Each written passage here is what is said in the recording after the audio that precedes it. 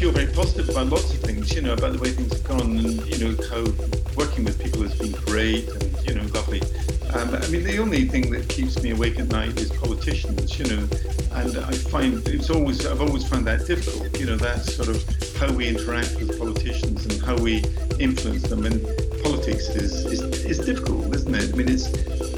That throughout the last, many years, the politicians have been the difficult thing for me.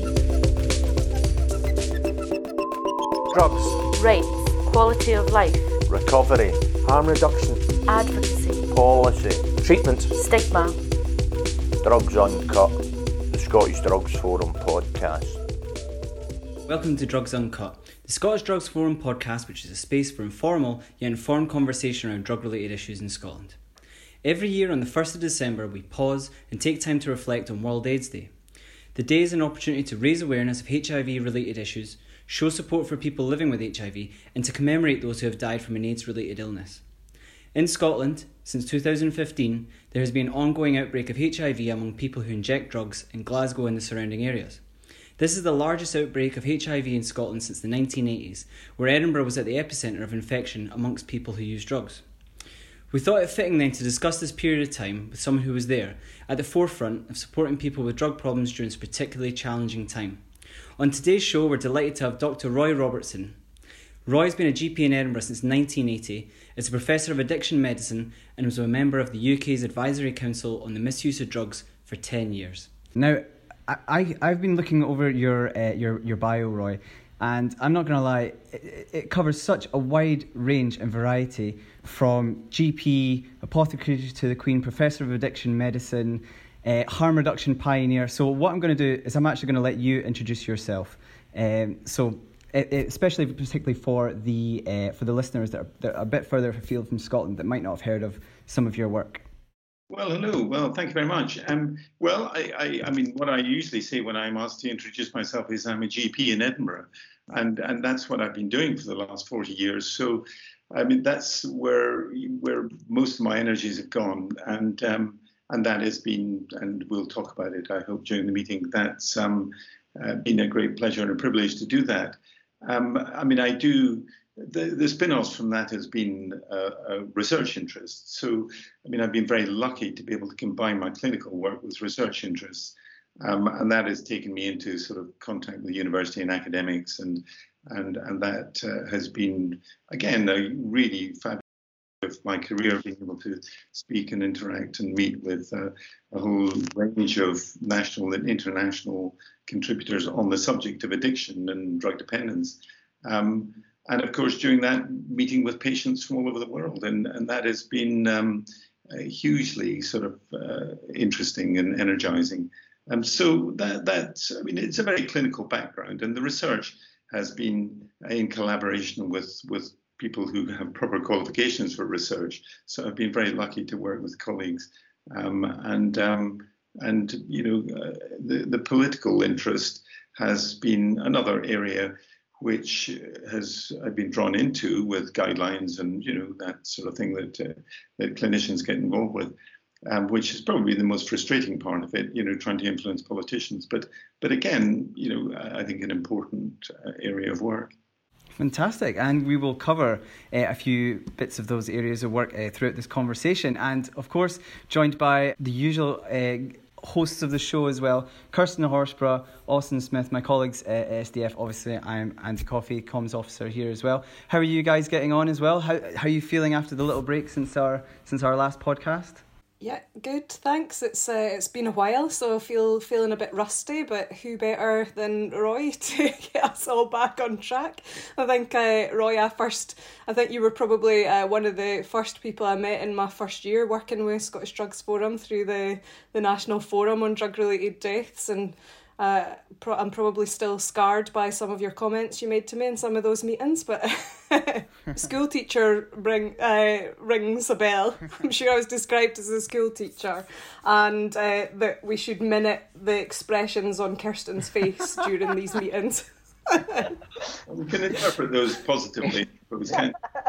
A baptism of fire. Some of us have partners who are school teachers, so it's not a bad occupation, really. And how are you, Austin? I'm fine. I'm enjoying the opportunity to speak to people. I've been on my own working away for large parts of the summer, so it's always good to chat. And we've had quite a productive time doing a few things and quite a lot of webinaring. So podcasting is great. People can't see your face, can't see the physical similarities by different members of the panel. But yeah. And in reference to that, if you've been to a webinar, you'll realise that both me and Austin are now bald. Well, Austin bald for a little bit longer than me, and my time at SDF has obviously contributed to that. And we both have glasses and a beard. So Roy, you've got the glasses, not bald or the beard, but it's okay. You'll get the uniform one day. Yeah, well, I'm hoping nobody was confusing it that I was looking like part of this team either.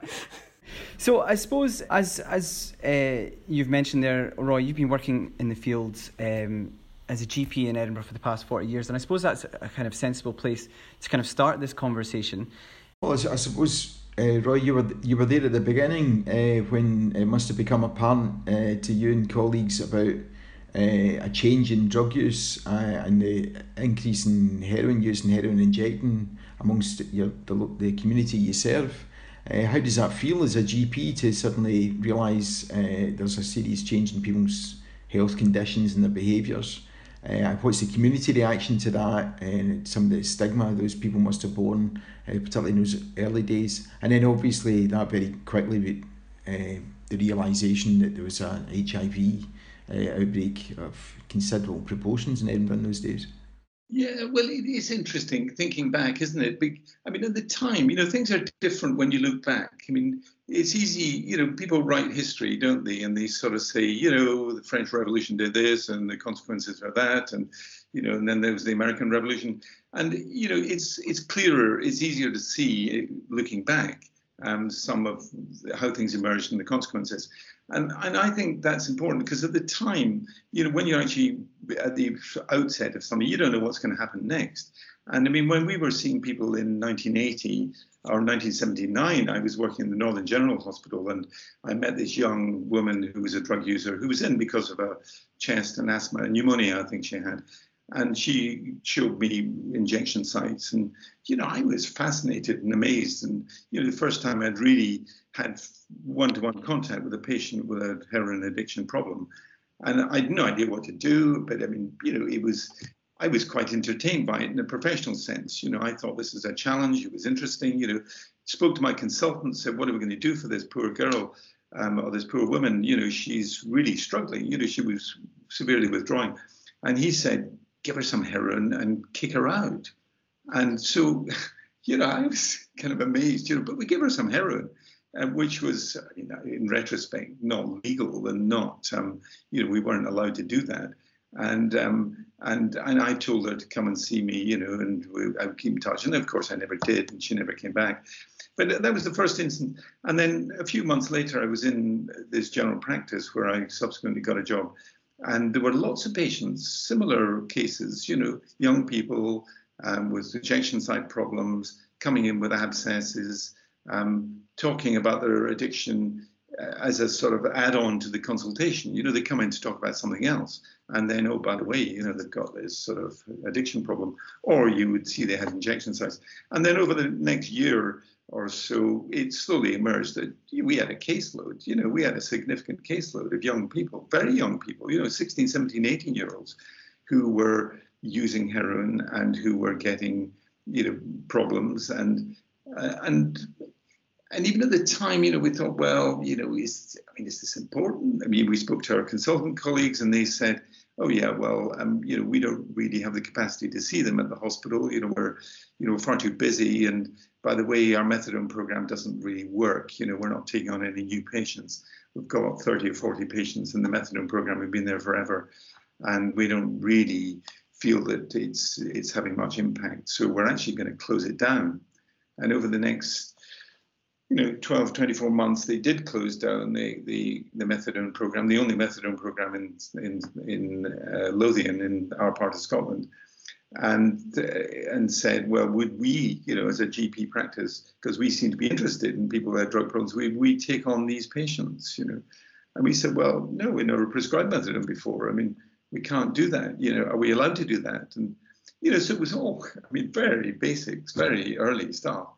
And we were prescribing antidepressants, prescribing Valium, but mostly not prescribing anything, but just telling people, what will dress your abscess, and so over that period of time, things were very slow to emerge. And looking back at case notes, it's interesting. I did this the other day, look back at some case notes of patients that I saw around about that time.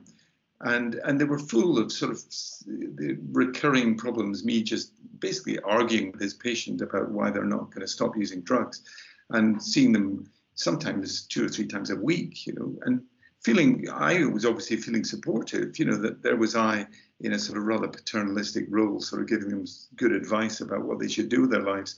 And they were on a different planet completely, and prescribing Valium, prescribing Trazolam, another benzodiazepine we used to prescribe. And then I spoke to Dr. Antebi. I don't know if you remember Dr. Antebi. He was a consultant in Glasgow. He was a great chap. And he said to me, look, just give him some methadone, And I said, can I do that? Am I allowed to do that? And he said, yeah. Anybody can do that, And so we started prescribing methadone. But in a group practice, it's quite difficult because, my partners there was 2 of us who were younger partners, and the older ones didn't really want to be involved. They didn't really want to be involved with drug users. They felt that they were just a pest and just causing trouble. So there was all that going on. And we were sort of emerging sort of ideas, and we were prescribing other things like dihydrocodeine, codeine, dihydrocodeine. And we thought, well, we'll keep our heads below the radar and just prescribe dihydrocodeine. So we're giving people truckloads of dihydrocodeine in a very disorganized way, sort of on short-term prescriptions, week by week by week, thinking that, well, we will reduce it, next week they'll come off. And of course, all of this is terribly naive, isn't it, from what we know now? And it took a long time to really get into the sort of, to begin to understand that we were actually prescribing maintenance treatment. That's what we were prescribing. We weren't prescribing withdrawals, we weren't treating withdrawals. And when we did say to people, okay, we've treated you for so long, you're not doing very well, we're going to cut you down, and that's it. They would disappear, they would go somewhere else, they would go and get a prescription somewhere else. And then a few months later, they'd come back again and say, oh, the other doctor they saw at the other side of town, I kicked them off his list, now can they come back to you? So it was all very fragmented. And I guess the important sort of historical thing at that time was hepatitis B. And that was what really got us more energized. We had an epidemic of hepatitis B, and people were coming in with acute jaundice. And mostly these people weren't ill. They were 16, 17, 18-year-olds, and some of them a bit older, and they were coming in with acute hepatitis, jaundice, ill, feeling sick, feeling rotten. And you'd sort of say, well, you've got jaundice, you've got hepatitis. And people didn't get it. They sort of said, oh, it's just hep. Everybody gets that, don't they? And it goes away. And by and large, that's right. It does go away in most people. They get an acute illness, they get over the illness. Some people get ill, some people get liver failure, some people die in the acute phase, but most people don't. And so it just became a sort of norm in the community that people got hepatitis and you got a bit of jaundice. But of course, I'd say to people, well, you realize why you're getting it. You're injecting, you're sharing needles, you're getting contaminated from somebody else and it's being passed on. And one chap said to me, he said, but I've got all yellow. Why have I got all yellow in my eyes? And I said, well, you're injecting drugs and it's going. He said, but it's in my eyes. I inject in my arm.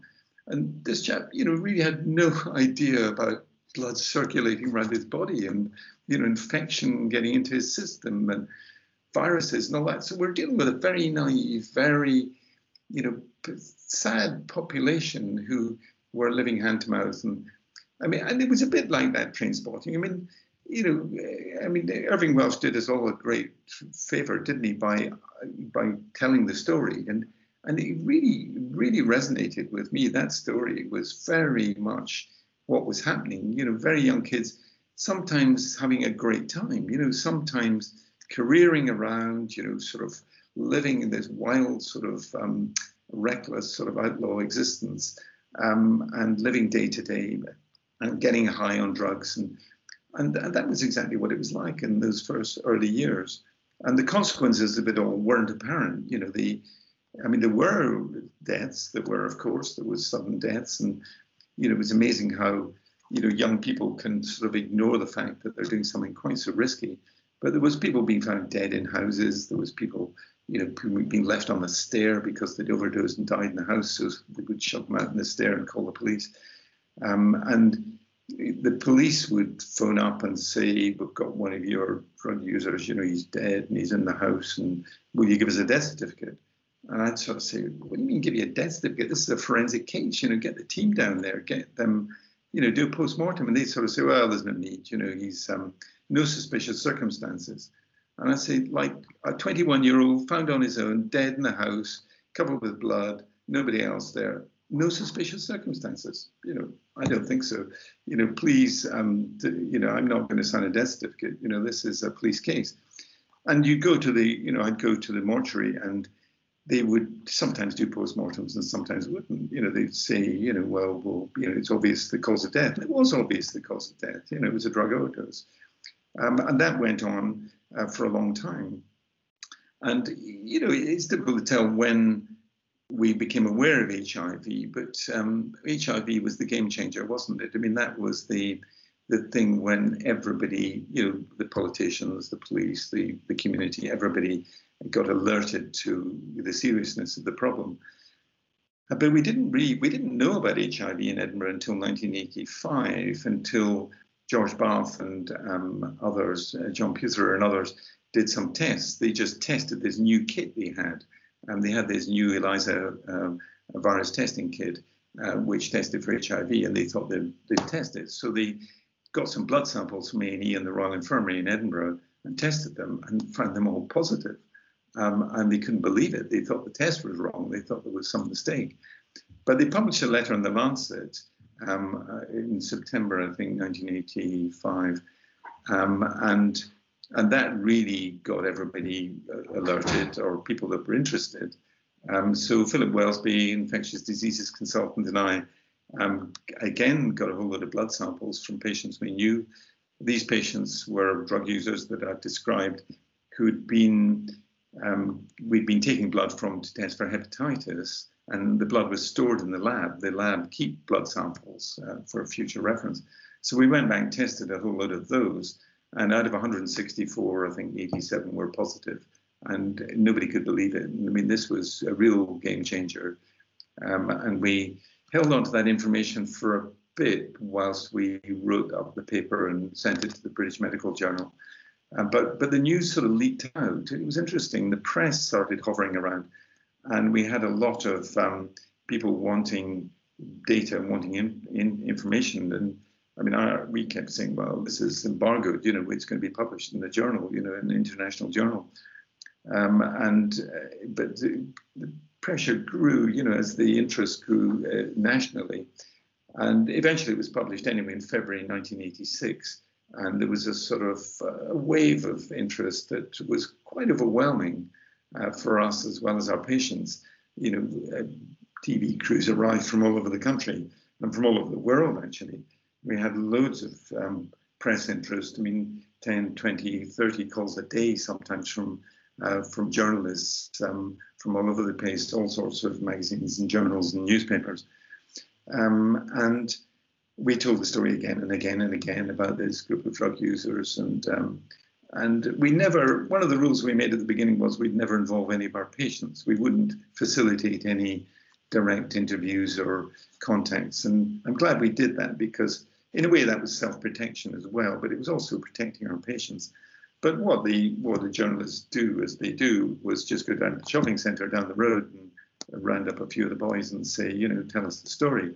And they'd pay them some money and they'd film, they'd do a bit of filming, which is fine. But, a very naive group, and we're the press and the media, whilst we all admire them for, interrogating everything, they can be very intrusive and very, quite ruthless at times. And they would put people on media shows and invite people to go to sort of live shows without warning that they're going to interrogate them about HIV.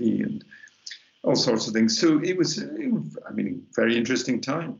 And academically, it was very interesting because there was obviously a whole load of things we felt we should do.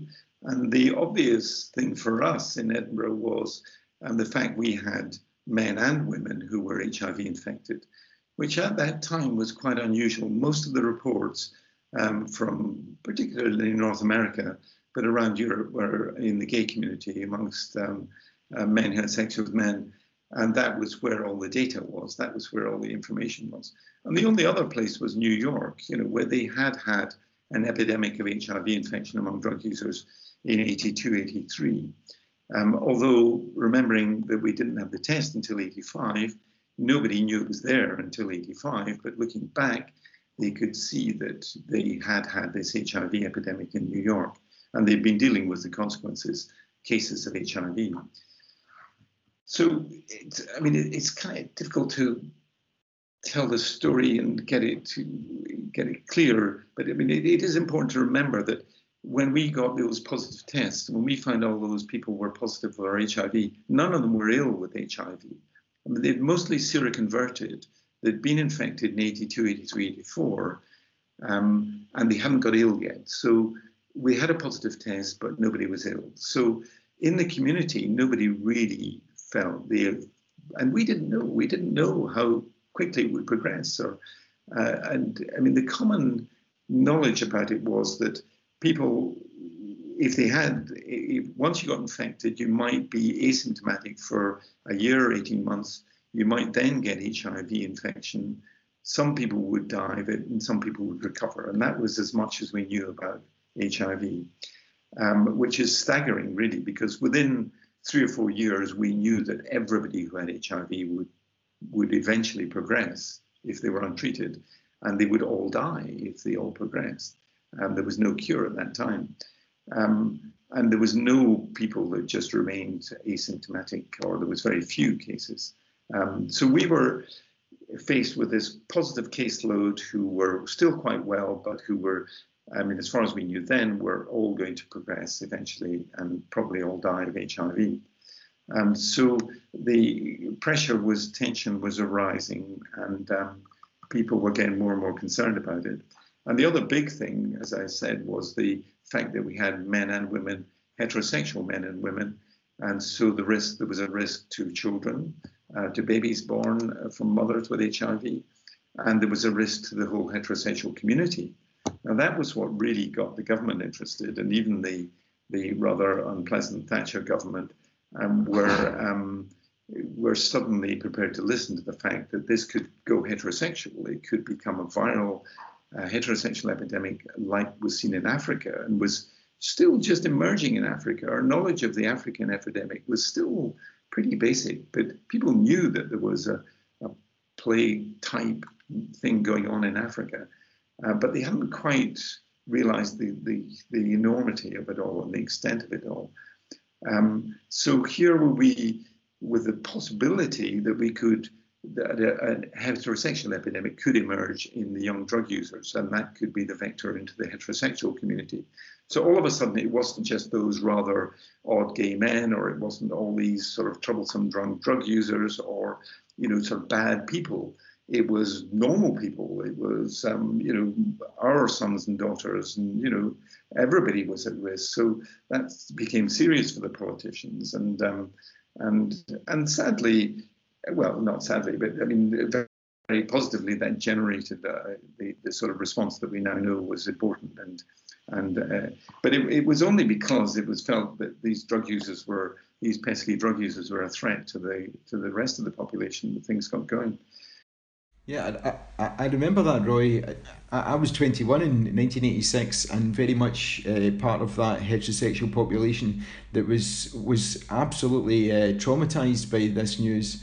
And my memory is, your memories are sometimes false, but my memory is exactly that there was these people who were marginalised in society, and there was this interesting plague amongst them, but there was actually no compassion around that at all. There was generally or no real political interest in it. And I can remember the very early activism in America and how that was reported, particularly around gay men and gay rights. but there was no interest in it or concern about it until it might affect us, as it were.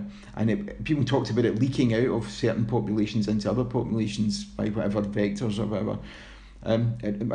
All of that, and from my perspective now, shows you how old I am or how long ago these things were. There's a very different sense. And we were talking earlier about medicine. I think medicine's different now. I would hope now that people would want to learn from their patients more readily than people did. Rather than thinking this is extraordinary behaviour that we can't understand. But to your credit, you stuck with those patients. And what I was wondering was, in terms of communicating with those patients about HIV, given the level of knowledge, of public knowledge about it, what were their concerns in terms of, is it possible to be concerned about your own long-term health when you're living in that situation? And to reflect on your own behaviour, and also what does it do for your mental health and your sense of well-being that you are or may well be ill with an untreatable condition, and you may have passed that on to your partner or people who you regard as friends and companions? I think, honestly, Austin, I think that's a really important question. I think it really is. It's very hard. I mean, you deal with people who have use drugs, and we all do. But it's very hard to put yourself in a position of somebody else. I mean, it's like putting yourself in a position of somebody with cancer or somebody with a terminal illness. And we sit there, and we're very sort of compassionate. We think we are. We think we're very insightful. But I mean, who knows what it must be like to be told you've got a terminal illness, or to be told that you've got an incurable disease. And I don't think there's anything unique about HIV or any of these things. It's all part of the same thing. But I think the unusual thing about that population is that we're a young population, because you're used to dealing with, as the nature of things, more serious things in older people, and to have a very critically endangered, very young population was quite different, because their approach was different. Their approach was, you might describe it as reckless, or you might describe it as uncaring, but they weren't going to just sort of accept that they were going to die, or they were going to carry on. And in many ways, they're much more positive, much more, prepared to sort of challenge things, and less prepared to listen to a sort of gloomy forecast. So I think it was a really interesting, and it is a really interesting caseload. I mean, I think it's a wonderful caseload to work with, a wonderful group of people to work with, because their expectations are different, their challenges are different, their approach to things are different, and they often do, like you say, they challenge conventional medicine, and they sort of say, well, okay, you might say, I need to do this, but well, to hell with that, I'm not going to. And why should I? And you sort of think, well, yeah, why should he? Why should she? And I remember one lady saying to me, I said to her, she hadn't had, I can't remember what it was, something about a cervical smear, that was it. And she hadn't had a cervical smear. And she said, do you want to know my list of problems? She said, so she listed 10 problems. And she said, I'm homeless, I've got 5 kids, I've got a husband who's, got a drug problem, who's violent. You tell me I've got HIV infection. And she went down this list of things. She said, I don't think I need a cervical smear, and you sort of think, well, we're getting our priorities wrong. We are, you need to deal with people, their immediate problems, but also with a view to managing their future problems. And I mean, there's no point in sort of saying, well, we want you to stop using drugs because, you could do all these great things in the future. I mean, if somebody's homeless, or somebody is, is facing violence, or, is impoverished in many ways. So I think it was a huge learning process. And I think you're right, Austin. The profession has learned a lot, not just from this, but from a different approach towards patients and dealing with people in the last 30 years. And we do deal with people differently. And we do listen, I think, more than we did, although, constraints always mean that you can listen as much as you like. But if you don't have the facilities, and you don't have, you can sort of say, well, look, I'm terribly sorry, but the waiting list is 12 months to to have whatever it is you're needing done. So it needs to be matched. People's expectations need to be matched with the reality of a proper service. And at that time, the service was, and in my view, still is, not good enough. And it was appalling then. And it's I think we're in a phase now where we're going backwards, and we're going into another phase of political sort of ignorance and sort of hostility towards the drug problem that really was very reminiscent of what was happening in the 1980s. The drug scene changes, they evolve. I mean, in a rather sort of naive, sort of optimistic way, I've always thought that, or I've always hoped that things would improve, and we would gradually get a handle on drug use, and we would gradually get services, and gradually education would kick in. Young people wouldn't use drugs, and all these things that we tell each other all the time. That's the way to approach managing the drug problem. But sadly, the drug scene seems to reinvent itself, doesn't it? You move from being a mainly heroin problem to being a mixed drug problem, with lots of things that a variety of different drugs now. Roy, I just wanted to pick up on what you were saying about, obviously, back when the Thatcher government and the responses that we know now were things like needle and syringe programmes, wider provision of methadone prescribing, and also that there've been massive moves towards getting HIV under control and preventative measures. But what we've seen in Glasgow over the last 5 years has been a massive increase in the numbers of people being affected by HIV again, particularly among people who inject drugs from sharing injecting equipment. So there have been a number of measures introduced and a number of measures suggested in order to get that under control. So what we have currently clearly isn't working, and perhaps links into some of the discussion you had there about the political side. And I just wondered what your thoughts were around the conversation about a drug consumption room being required to support individuals who are injecting and becoming infected with HIV, and also whether heroin-assisted treatment and other options would be suitable for trying to contain the virus as well. Yeah, gosh, that's a big question, Kirsten, isn't it? That's a lot of questions. But you're absolutely right. One of the early lessons in the 86 or whenever it was, when we had that McClelland report, Brian McClelland was director of blood transfusion. He was commissioned by the chief medical officer in Scotland to do a report, and it was a wonderful report. It was only 16 pages. Can you imagine a national government report being only 16 pages with 10 recommendations or something? And it took us about 3 meetings to draw up this report, and that was it. And we did it. And it was recommending methadone, it was recommending needles and syringes exchange, it was recommending social work getting involved, it was recommending children and families activating, it was recommending the education system taking, all these things. So pretty obvious now, but it needed to be said at the time. But the first meeting, we had this great argument about whether or not we would give people maintenance methadone or reduce their dose and get them off drugs. And then the other thing was, would you give needles and syringes or would you treat them with methadone, one or the other? And then it very quickly became apparent you wouldn't just do one thing, you'd do it all. And it was Rosemary Ansel, who was from the WHO, who I met. She worked in Paris and she was fantastic.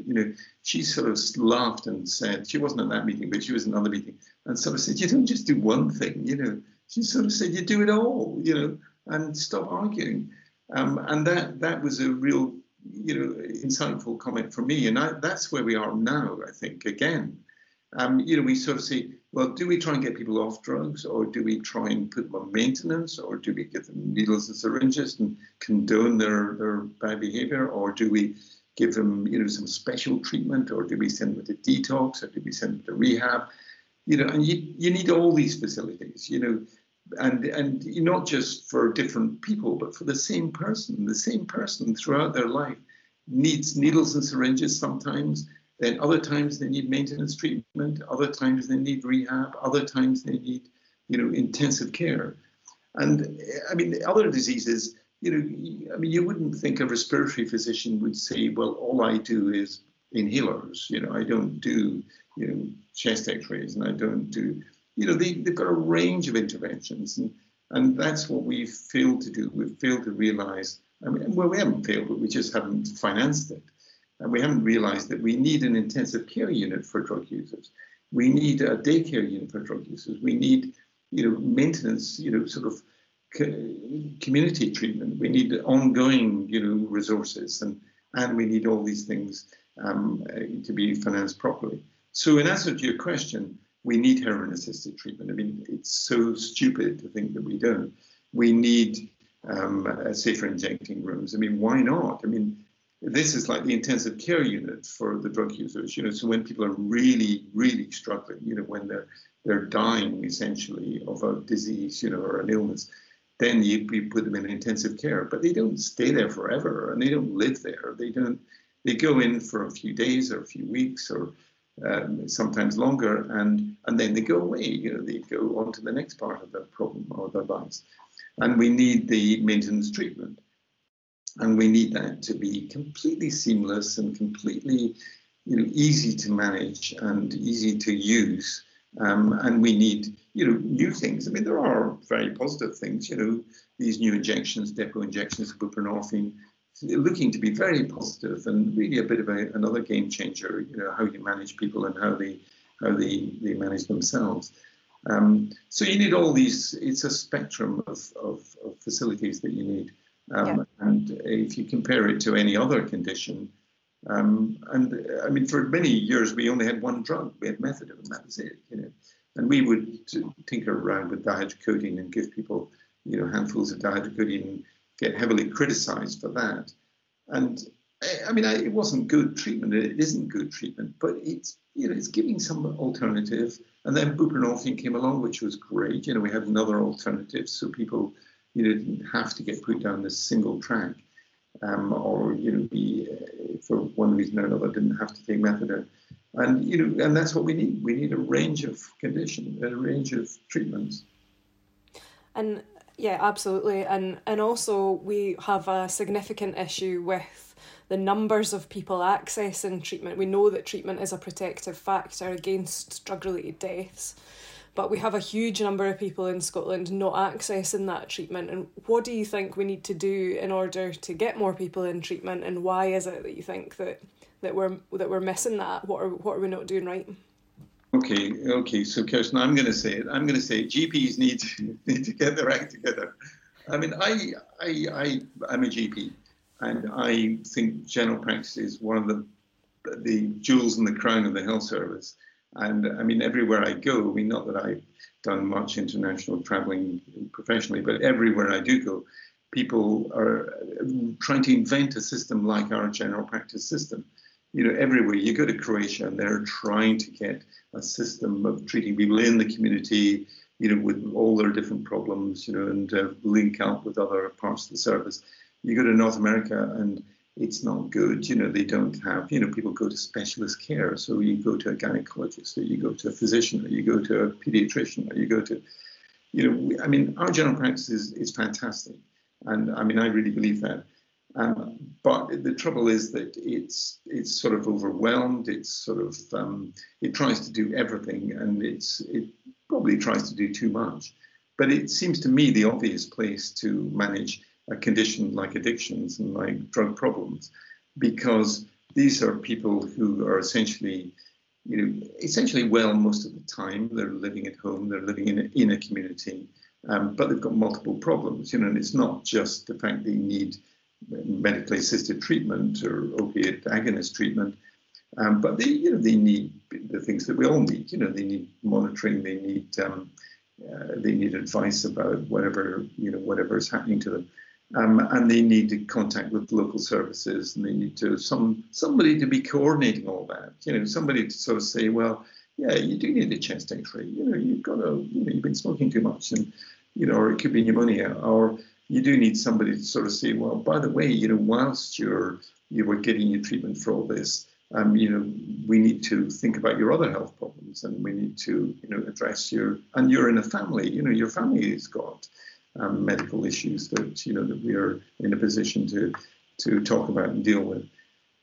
So I think this, medicine has tended towards, and it's probably a victim of our own success, because we get better at treating certain things.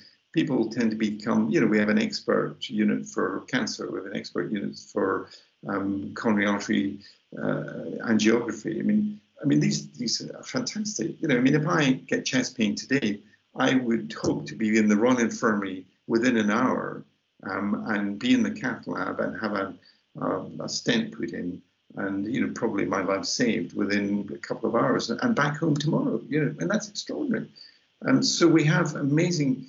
But I mean, the cardiologists are not interested in, you know, they're far too busy doing that to be interested in somebody who might have a drug problem or might have an ECG abnormality because of his methadone treatment. So we're all in silos a bit, you know, and general practice is the obvious place to try and bring it all together. And sadly, in answer to your question, I think general practice hasn't really stepped up and taken that on. And there's various sort of political and financial and organizational reasons for that. But I mean, I think that's one of the things that I feel that I've failed in the last 20 or 30 years to convince colleagues that actually it's their job. This is their job to manage drug use. And it isn't difficult. I mean, it isn't difficult. I mean, and it's incredibly rewarding. I can't remember, I did 20 or 30 phone calls yesterday and saw half a dozen patients, and probably six or seven of them were drug users. And in a way, they're indistinguishable from the other patients. It's another phone call, it's another condition, but it's easily dealt with. You know, we know where we are. I mean, I know them, they know me, you know, they know what the treatment is, standard treatment. And they've got, you know, they may or may not be stable, but, you know, that's what we'll be talking about. And we have these links. So, I mean, I don't manage them on my own. I have a close link with my consultant colleagues, my specialist colleagues in the local specialist addiction service. So we are closely linked to that. And I'm closely linked to the local hospital, to the Western General Hospital down the road, so I can get people an X-ray the same day. I can speak to, you know, a consultant in physician, and I can organise all that. But that notion of shared care, Kirsten, just to before I forget, it seems to me to be the way. So not just GPs. I'm not just blaming GPs. I think that shared care is the key. Yeah, and I think that links exactly to what you were saying. It's not just about every single treatment and service needs to be on offer to people, but it's also that every single person who could be involved in supporting people needs to be involved as well, so that it's everybody's business. And I think where it's been quite striking for me with the coronavirus pandemic is that we also have a public health emergency in the number of drug-related deaths that we have in Scotland. But when you compare the response to that public health emergency with the coronavirus pandemic, it's, you know, undeniably completely the opposite approach. So, I mean, what do you feel that the drug death situation in Scotland is being treated as an emergency? Kirsten, I don't like being horrible to people, but I mean, I do find politicians absolutely. I mean, I find it really difficult. I just don't know. I mean, and I don't think it is just me. I mean, politics is difficult. It's a murky business, isn't it? And it's a business of keeping your seat and keeping your electorate happy, and, you know, trying to juggle hundreds of different demands. And, you know, I wouldn't want to. I mean, in some ways, I admire politicians because they do an undoable job, you know, for a limited time, and then something happens and they suddenly stop and But I mean, I'm really disappointed, really thoroughly depressed. If I would allow myself to get depressed about anything, it would be about politics and the politics of drug addiction over the last 40 years. And we seem to have learned nothing, and we seem to have gone from crisis to crisis, to report. You know, here's another report about anthrax. Here's a report about another Clostridium infection. Here's a report about drug-related deaths. And the politicians seem to ride it out by, you know, setting up another committee and having another series of recommendations, which they don't finance properly, and they don't. And it's not, none of it's joined up, none of it's strategic thinking, none of it is long-term strategy, and I think that is very disappointing. And I think even the best politicians, and during the 1990s, during the Labour governments, things did improve considerably, and policy got a bit more sensible. And general practice was funded. That's obviously a personal sort of view, but general practice was funded properly. So the opportunities arose to do all sorts of new things. But this, the last 10 years have been absolutely hopeless in Westminster approach towards drug using. And not just safer injecting rooms, across the board, reports that I've been involved with trying to influence ministers on everything from benefits for people through to housing policy, through to, treatment services, have met with, complete stonewalling and quite a hostile approach. We're even told by civil servants at times not to put in these words like maintenance and, don't talk about long-term treatments, and because the minister will just throw it in the bin. So we've got some really difficult politicians, but I think it is always difficult for politicians, and and that's not just this country. You see that across the planet, don't you? Far worse situations than ours, and some terrible approaches, some really violent and vicious approaches towards drug users, there's very few examples of places where you would say this worked well. Going to Switzerland and going to Portugal and going to Amsterdam, which you have done over many years, and you do meet some enlightened people. You do meet some people who make, just in a few sentences can turn it from being a sort of battleground to being just a sort of normal sort of, what's the problem?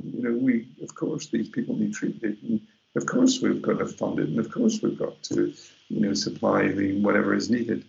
And it's very disappointing to come back and find that you're constantly up against, you're pushing against the closing door. That's useful perspective in a sense, and also in internally within the UK. The latest thing structure we have that you'll be familiar with is the Drug Death Task Force, and part of the work that's come out of that, and actually the most advanced thing that they're working on is the MAT standards. It's the most progressed piece of work, and maybe the most progressive piece of work from an area that you know well, of course, and you worked on the Orange Book on the guidelines, for the clinical guidelines. And the MAT standards builds on that to offer very practical service stuff about people getting into treatment on the day they present, and people, the default being for people to stay in treatment as long as they request it and it is necessary. So some of that takes some of the sting out of that political stuff. Have you any thoughts on that approach, on the MAT standards themselves, on the likelihood of them being implemented? And what the reaction is likely to be to them? I've not been involved with the task force, and of course I speak to members of the task force and speak to people, and I'm sure they're doing good work. I'm sure it's a really positive thing, and I'm sure Public Health Scotland are engaged in a huge number of fronts, aren't they? And I know that there's some really good things going on, I'm sure positive things will come out of it, and I do hope that these standards will be adopted. I think the implementation, like you say, is the secret, isn't it? It's all very well telling each other what we should do, but if we don't do it, then talking about things is okay, but you need to do something. And we've had guidelines, the Orange guidelines. For me, are like all guidelines, they're just a sort of, a bit of a roadmap. But I'm amazed how very few people actually read guidelines or implement guidelines in their entirety. and especially in the arena of drug dependency. So I think, I worry that we're telling ourselves things we know already, and that, we don't need to tell specialists that maintenance is the obvious thing and getting people into treatment. But we do need to give them the situation where they can do that. We do need to give them the resources, and if we don't do that, then you can have all the guidelines and standards you like, and it doesn't make a blind bit of difference. I think the service has been fragmented. We've got sort of structural faults that are really difficult. I think we don't seem to have a consensus and agreement about in different areas of Edinburgh, far less different areas of the country. And I think we should all be doing so. I think standards are really important, that everybody knows that that is what is acceptable and what is recommended. But I hope that'll. But some of the structural problems are organisational. The forensic science lab is a case in point. We don't have data coming out like we should do. We don't have. We haven't had a report this year on drug-related deaths for 2019. And that's partly coronavirus, but it isn't just coronavirus. It's to do with the lab closing down in Glasgow, and Glasgow University closing the forensic science lab, and it's now being relocated to the Scottish Police Authority, which, in my view, is a retrogressive step. We used the police authority for toxicology for many years in Edinburgh, and it was hopeless. It was really no good. It was fine for the criminal justice service. They got what they wanted, which is obviously that's what it's all about. They had to, have data for the courts and data for the fiscal and data for, for families when there's been a drug-related death. But for clinical services, it was hopeless. We didn't have any access to toxicology. We didn't have quick feedback. We didn't have inside information, about what was, what drugs were being taken or being used in the community. And we wouldn't given access to forensic materials. So we had to get permission from the fiscal if we wanted to find out about cases that we've been involved with. That's outrageous. So those structural things are going backwards. And we've been trying to negotiate an add-on contract with a new police authority deal. So the Crown Office have the money to buy toxicology services from the police now, but there's no money being offered or being forthcoming for clinical services or for research, or even for National Records of Scotland. There's no recognition that these data have to be supplied to the data people and to the clinical people. So there are these structural things that are, again, it's political. It's political. The politicians say, well, the fallback position is there's no money. Oh, it's coronavirus. Oh, there's always something. But they really do need to be funded. And I think that that's part of this lack of joined-up service. Part of this sort of poor sort of global view of addiction and we don't, in my sector, in the academic sector, we don't. Stirling University is doing a huge amount, and the new drug research network has been a bit of a game changer and generating lots of new projects. But we don't have a completely properly established alcohol and addiction academic unit in Scotland, which is incredible. I find that incredible. Here's a country with one of the worst addiction problems in the world. And one of the worst drug deaths problems in the world. And we don't have an academic unit that's got all elements, clinical services, links into the NHS, links into academia, and, properly funded PhDs, things that are ongoing, a proper strategic approach towards research. So, Roy, thanks very much for all your input so far on what's been an absolutely fascinating discussion on the historical context of how we got to where we are now. However, I'm afraid to say we're closing in on the end of the show. Before we do, is there anything else we haven't covered that you'd like to discuss? Well, I don't know. I could talk all day about this, couldn't I? But I do. I think it's been an extraordinary experience for me to manage or to be involved. I mean, when I say manage patients, I don't think we manage drug users at all. I think they manage us, and I think that's been a great pleasure and privilege to feel that that I'm just there to do what they want. And I mean that's my job, is to do exactly what they want. The only caveat I say is if it's not legal, I'm not going to do it. But everything else, not anymore anyway. That's right. My job is just to give you, what facilities that are available, and people, sort of respond to that, and that's great. But the embarrassing thing is that what I've got to give is not good. I mean, it's not enough. It's been inadequate, and I feel that we've let this group down over many years, and I think that's very sad. I mean, I think it's I mean, at the end of my career, to be saying that sounds silly, but I think it is very sad that we've serially, decade by decade, let down a group of really vulnerable and sort of demanding, or people who need our support.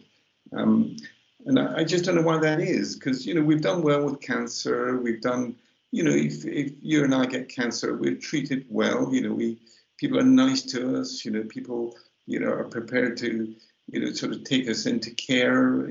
But I think we have let them down. And I think there is a huge challenge there. And I think I was the task force well, and hope that Scotland can. Scotland has led on things before, hasn't it? And I hope we can continue to do that. Yeah, thanks, Roy. And it's been great having you on, and we massively appreciate all the work that you do through your practice and over the years. So it's been really interesting to have you on today. So really pleased that we were able to capture you. If we've all failed, you've certainly tried. I can say that for you, Roy. And to thank you for that and for your contribution today. Yeah, so absolutely. That was a veritable tour de force there with Dr. Roy Robertson talking us through the last 40 years and all the issues, challenges and opportunities that have been had throughout that time. So yeah, I just want to say thanks very much again, Roy, for joining us today as well. Thanks also to everyone who joined us listening in today, wherever you are. Alongside this podcast episode, SDF has also produced a new e-learning on HIV and substance use, which can be accessed for free on the SDF Training website. Just visit www.sdftraining.org.uk to sign up and take part. If you're online, why not also check out the 2 recent webinars SDF and Waverley Care hosted for World AIDS Day, where we looked at international and Scottish approaches to addressing localised HIV outbreaks. You can find recordings of the webinars on our YouTube page. Just search Scottish Drugs Forum webinars on YouTube and you should be able to find it.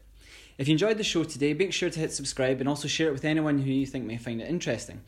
If you have any comment or suggestions for content, then simply just get in touch via the SDF website or get us on Twitter at SDF News. Until next time, goodbye.